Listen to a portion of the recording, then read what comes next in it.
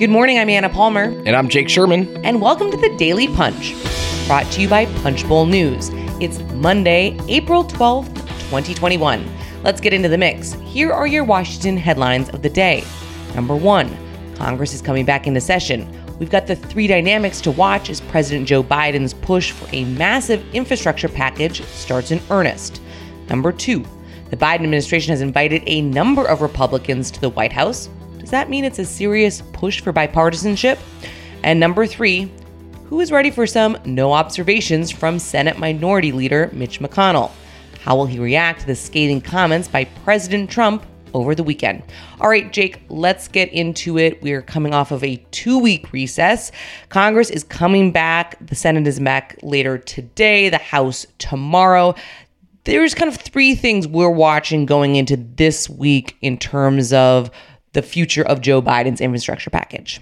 Yeah, it's big. It's a huge couple days, huge couple weeks here, and for a bunch of reasons. Number 1, if you're looking to understand when this will get when infrastructure will happen or if it will happen, you have to look in the next couple weeks here to see if the House could produce a bill sometime in May. If they can't produce a bill sometime in May, they're sunk. They can't get this done by July 4th. Which is the deadline that Speaker Pelosi kind of self-imposed, right? Yeah, she self-imposed a deadline of July 4th or thereabout. She didn't say it was a hard deadline, but she put it out there. And so now it is a deadline. And I think that, frankly, this is that is kind of the starting block of this process. And by the way, I mean, the House is in for 2 weeks right now, and then goes out of session for another 2 weeks at the end of the month. So, it's easier to get things done and get consensus around items and around processes when Congress is in session. So, we're going to be watching these next 2 weeks really carefully.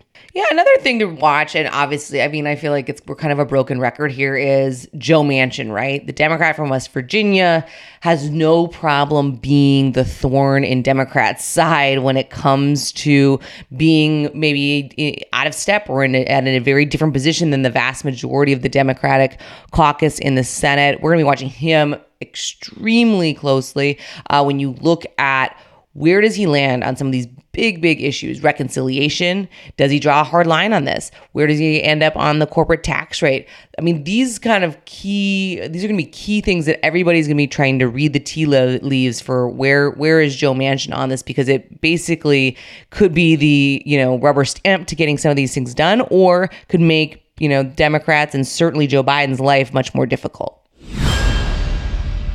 Let's go to the number 2 item of the day. The White House has a group of Republicans and Democrats from the House and Senate coming over for a meeting on infrastructure. The members of the House are Don Young of Alaska, Republican; Don Payne, Democrat of New Jersey; Garrett Graves, Republican of Louisiana; and David Price, Democrat of North Carolina. From the Senate, it's Maria Cantwell, Democrat of Washington; Roger Wicker, Republican of Mississippi; Deb Fischer, Republican of Nebraska; and Alex Padilla, Democrat of California. So, interesting mix, to say the least. Yeah, these aren't kind of, this is not meant as an insult, but these are not centers of influence in either chamber at either party. These are rank and file, some senior. I mean, Don Young, the Dean of the House of Representatives, the longest serving Republican in the House ever. So, these are people who could be interested in a deal, but I'm sorry, I don't get it, to be frank with you. You don't have any Mitt Romney, Susan Collins, or Lisa Murkowski, these kinds of self-fashioned deal makers. And the interesting thing is, I'm not suggesting that there's a deal at hand for these in this, in infrastructure, but, those people are going to they want to be in the mix and at the White House and doing these things. I'm talking about Collins, Murkowski, Romney, not them specifically, but that kind of sphere over there. And listen, I think it's interesting that this is where they went first. Yeah, I mean, to me, it's I think, very interesting when you look at coming off of this weekend. The Washington Post, Ashley Parker has a great story up overnight about how the Biden administration is defining bipartisanship differently, much more expansively, not about votes in Congress, but about support in America for bills.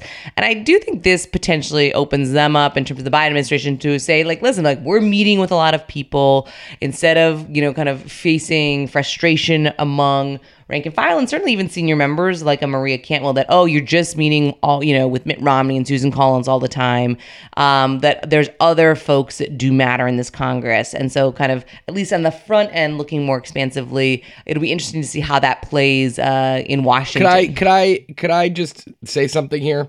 I don't really care how they define it, to be honest with you. I like that Ashley Parker story. I thought it was good, but who cares how they define it? Bipartisan means it gets votes from both parties in Congress. I mean, you could call a donkey a pony, and it doesn't make it true. You know what I mean? Hot this morning, Sherman. Well, it's just nonsense. Just because they want to say it's yes, there are Republicans and Democrats that support everything on planet Earth. So is everything bipartisan? No, not everything's bipartisan. Bipartisan means you get votes from both parties in Congress, or else it's not bipartisan. I mean, it's a valiant effort of messaging. I will give them that. All right. Yes. All right, let's move on to the number 3 story of the day. Donald Trump had some scathing remarks over the weekend as Republicans were going down there, to Mar-a-Lago during his speech for the one and only Senate Minority Leader, Mitch McConnell. Their relationship, we've talked a bunch about over the last several weeks and months, obviously has deteriorated to basically nil. But still, I think the question is going to be, obviously, a bunch of reporters are going to be on the Hill this week covering the Senate, and they're going to want to know what Mitch McConnell thinks about this. Yeah, and guess what? Mitch McConnell doesn't care. I can imagine. I mean, I don't know. I've not spoken to Mitch McConnell about this. I would imagine he doesn't really care.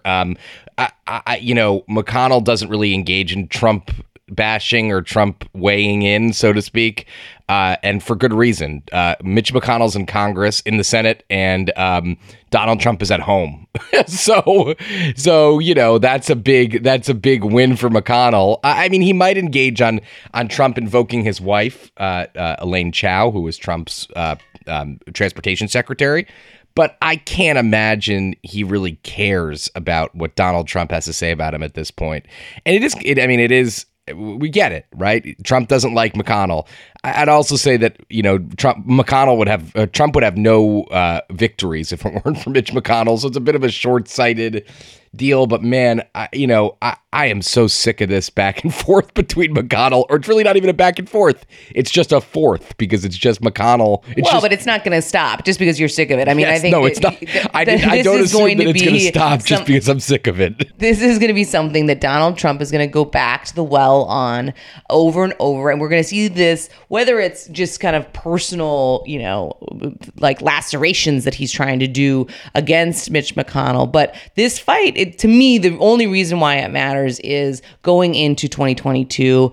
Does Donald Trump use this to try to, kind of be a thorn in the side of Mitch McConnell when it comes to some of these Senate races and Senate candidates? That's the way to actually think about this. And certainly whether, when you look at Mitch McConnell, I don't think he's not somebody who gets his feelings hurt and lashes out back, right? He is going to keep his eye on the prize. And for him, that is all about trying to get back into the majority and keep as many members of his that are in his conference to not retire, so that he actually has a shot at that.